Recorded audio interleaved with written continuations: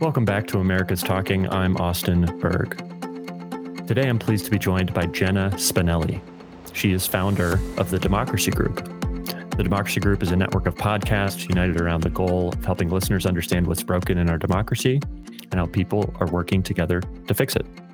It's organized and funded by the McCourtney Institute for Democracy at Penn State. Welcome, Jenna. Thanks, Austin. Happy to be here.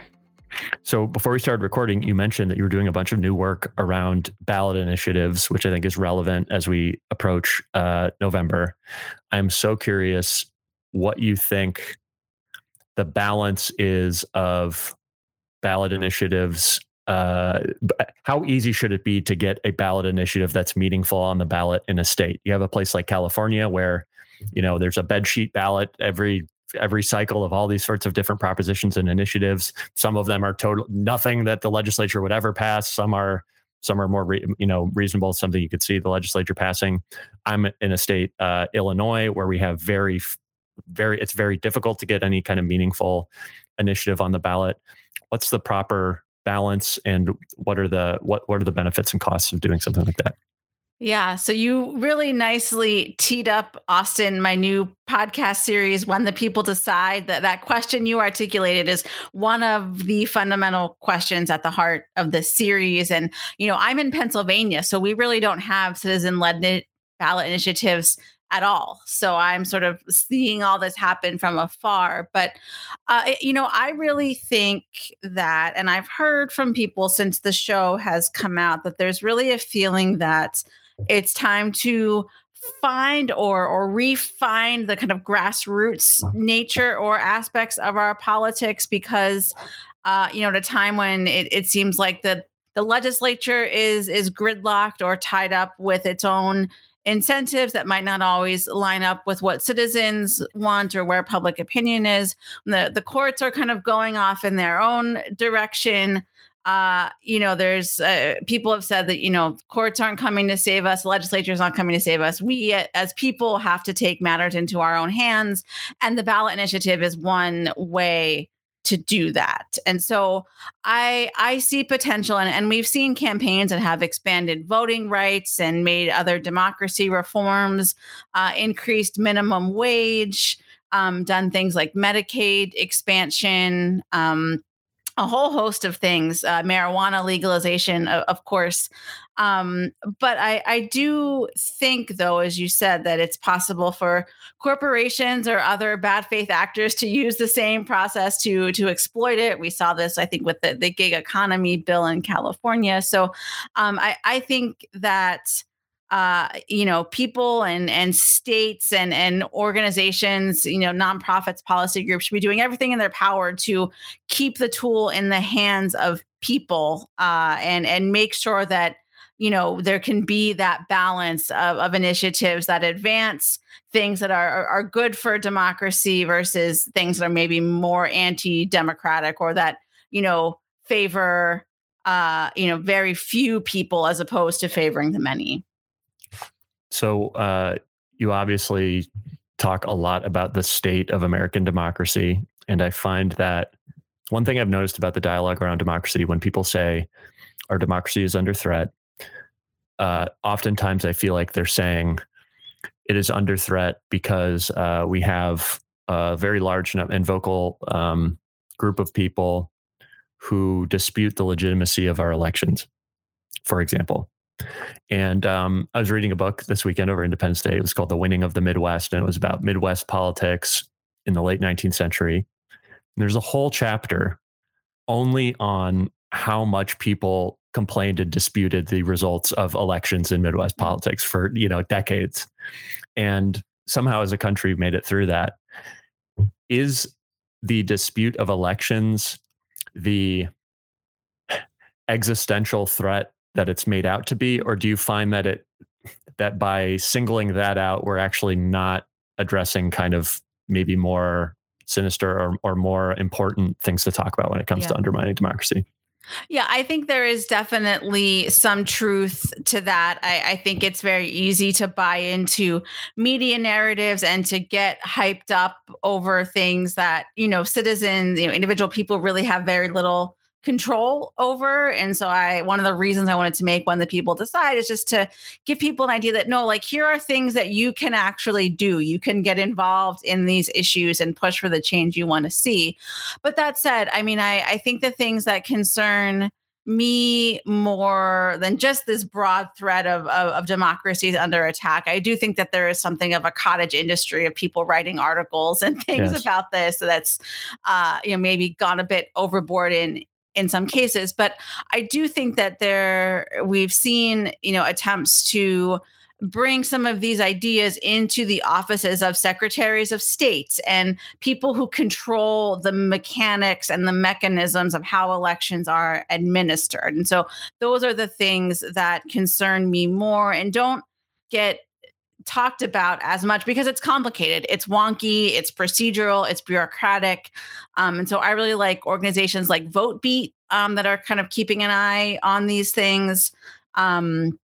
And yeah, trying to take that deeper look into the mechanics that are behind some of this rhetoric.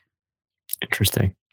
When we, man, I'm trying to get at, is democracy threatened right now, and how much should people be thinking about threats to democracy versus ways they can take action in their own community? Because what I think about is like, well, there's functioning democracies all over the place, and people are voting on their property tax levy every cycle. And yeah, turnout's really bad, but what's the proper level of engagement people should have around this idea of democracy versus trying to affect change about the issues that they care about? Yeah. For my other show, I host Democracy Works. We did an interview with somebody who wrote a book, a scholar who wrote a book called "Democracy is Fetish," and I think that sort of hits at some of what you're talking about. And I think that we're all guilty of this, or people who work in this space are guilty of throwing the word democracy around or using it to mean everything, which means it means nothing at all. And so that just becomes chaotic and confusing and problematic. But I mean, I cut my teeth in local news and local journalism. So my heart will always be at the school boards and the, city council meetings and the town halls and like all of those types of things, as opposed to like getting fired up about whatever some senator from another state tweeted or something that, Right. I don't live in that state. I can't vote for them. But I can make my voice heard in the place that I live. I can call my representatives. I can get involved on issues that I care about through whatever mechanisms your particular state or municipality has to affect change. Mm. What would be a piece of advice you have for people who want to more effectively engage with politics? So first, read your local news, find it, support it. There are several. There's actually a lot of really interesting and innovative work happening in the local news space, both nonprofits and for-profit outlets. So two sort of umbrella sites I'll recommend people can check out, both the Institute for Nonprofit News and Lion Publishers. Both of those list local news sites that are kind of new startups that are popping up around the country. So definitely find those and get up to speed. Look at when your local meetings are, even if you can't go to the school board or to the city council or whatever the equivalent of that is where you live.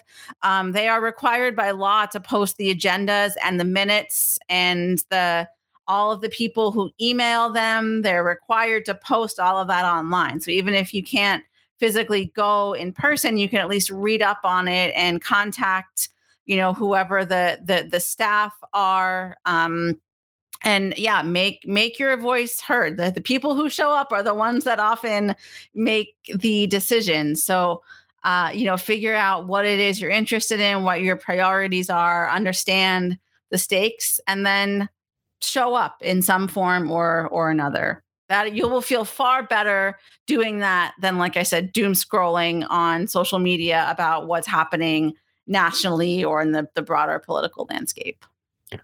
What do you think is the most common misconception about what democracy means in America. Like your point about fetishization, I think is really interesting. I heard someone comment recently about American politics as being pornographic in a sense Mhm. because you observe it, you observe an act that you are in no way really playing a part in at all. Mhm. Um, and to your point about like getting mad about what a senator tweets in a state that is far away from you. What do you Mhm. think is the biggest misconception people have about the role of democracy in our country? I don't.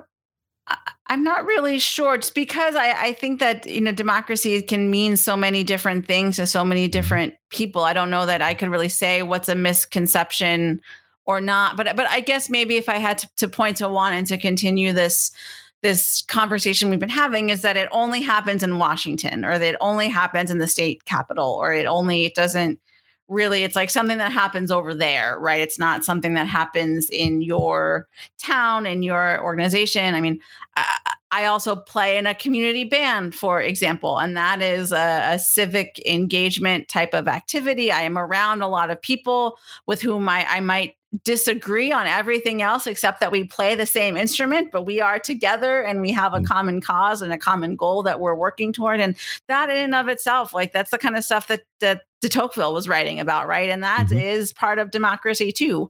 So it is more than just strictly what happens in the realms of politics. Yep. Great. What do you think are the most anti-democratic impulses on the left today? And then maybe what are those same impulses Mm. on the right?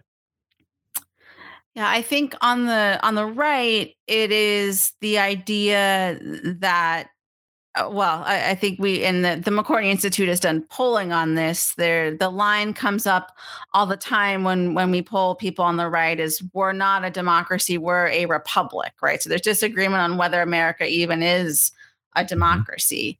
So I think that is one thing on the right, and I think And brief on aside, what do you say to that? Because I obviously I hear mhm. that all the time. When somebody says, "Actually, no, we're not why are we talking about democracy in the United States as a republic?" Yeah, I mean, we often point to you know the Declaration of Independence of the people, by the people, for the people, and we have added liberalism and institutions over time, but that same sentiment is still there. It just maybe manifests itself, or people have different conceptions of how it manifests itself. Okay. Um, And now anti-democratic impulse on the left. on the What are you left. seeing? Yeah, so I think that one tenet, of course, of liberalism and of liberal democracy is protection of minority rights, and we've had hundreds of years of struggle in this country. There are some scholars and others who say that America didn't become a full fledged democracy until the Voting Rights Act passed in 1965, and so there's been a lot of ups and downs, but I think that some on the left maybe sort of take that protection of minority rights so far that it ends up alienating others, or that it detracts from what the goals are, right? Like protecting minority rights has to come in concert with policy goals, or whatever else you're trying to achieve. And so that and whether that is just in in rhetoric or actually in legislation, I think differs depending on who you're talking about and what the issue is. But I think that impulse is there on the left. You talked about de Tocqueville. I'm curious what you think the impact of declining religiosity is on American politics. Do you have Mm. any thoughts on that? I mean, I think about it more as from the community aspect of it. Church is a place that you go to interact with people, and just like I was saying about the community band, right, to find that sense of common cause or common purpose. And so, putting the whole faith tradition part of it aside, like that's really what I think about more. The other things that churches do for communities and for the people in those communities, and how churches are often the backbone of other aspects of a community. So for example, our community band, we rehearse in a church, or we there's all these other things that churches do more than just have services, once or twice a week. They really are pillars of communities. And if people aren't supporting them, then they're not able to in turn give that support to the other parts of the community. Mm. So you guys have a podcast network. That's the way that that's one of the key, pillars of how you're addressing this challenge of American democracy in this topic. Why that medium? So I think as you likely know, and the folks at America's Talking know that, podcasts allow for nuance, they allow for longer form conversations.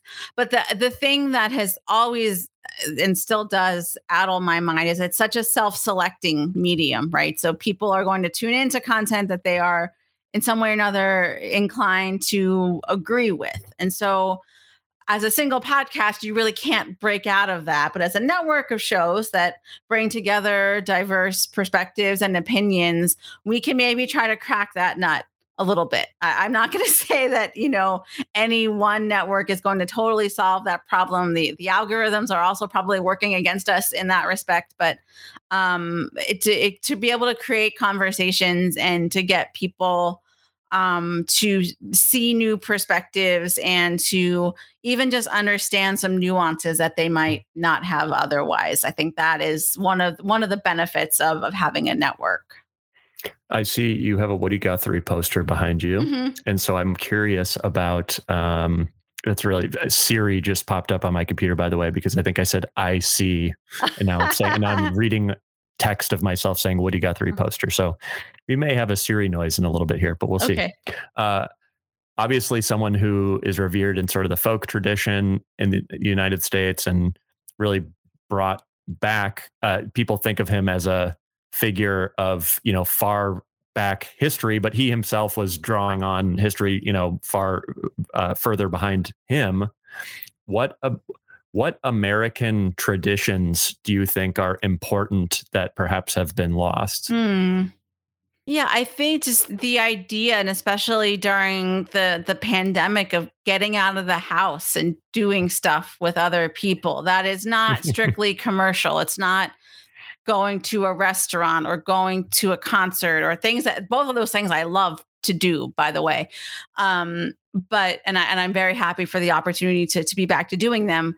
But just having some space to talk to people and engage with what's happening in a way where there's the primary goal is not to make money in some way. And I think that we could have a whole other conversation about the decline of hobbies, right? And how, I think for people in our generation, I'm assuming you and I are roughly the same age, but it's everything has to be monetized, everything has to be a side hustle, everything has to be, something you're doing to make money, and there's only so much time in the day. So the more time you spend building your side hustle, the less time you're spending building community or, engaging in the aspects of democracy that are most close to you or most directly impacted.